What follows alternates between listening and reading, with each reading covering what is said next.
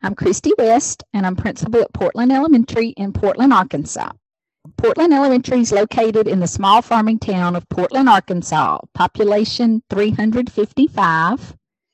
And with a population of 355, I don't have enough students who live here to support a school, but Arkansas has a choice option, and so I get many of my students from surrounding counties. And we're a singleton, so we have one classroom per grade level. We are departmentalized for grades 3rd, 4th, and 5th, so students loop for 3 years. And here at Portland, that means that one teacher has a set of students for their 3rd grade year, their 4th grade year, their 5th grade year for a particular subject.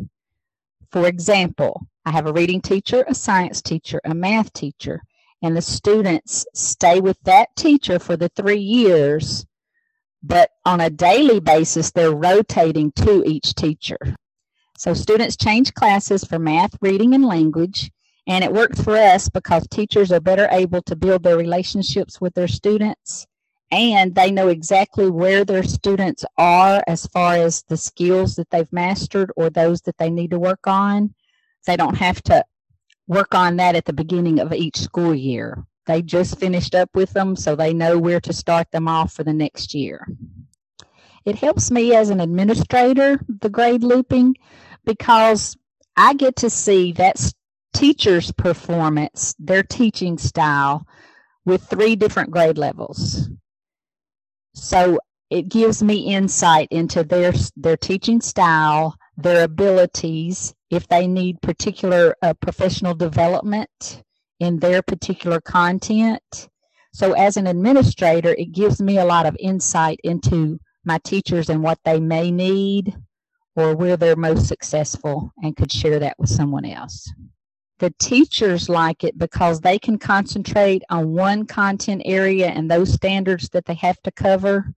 And then the students really like it because it breaks up their day. It gives them a change of environment and just a little get up and move time in between switching classes. Really, the only challenge we have found is the transition during the day from one class to the other. And it's just a matter of having to fine tune your schedule and then making sure those transitions, your procedures are in place, that it goes smoothly and you're not wasting any of your instruction time. The looping has built relationships because, of course, the teacher and the parent and student are all having to communicate for 3 years. So you just naturally develop more information about one another. And the parents are willing to communicate with them and ask for help. They're not intimidated. You know, a lot of times teachers are intimidating to parents. And this way they've had that person, they've had 3 years, to get to deal with that same person, not having to start over. It's the same thing for the students. They feel more comfortable. The advice I would give to someone who's thinking about doing looping in their school would be to, first of all, talk to your teachers and give them an overview of what looping could look like and get their feedback on that. The other thing would be talk to someone who does it and get advice from them, get ideas on how they do that or different, ways that they could do that.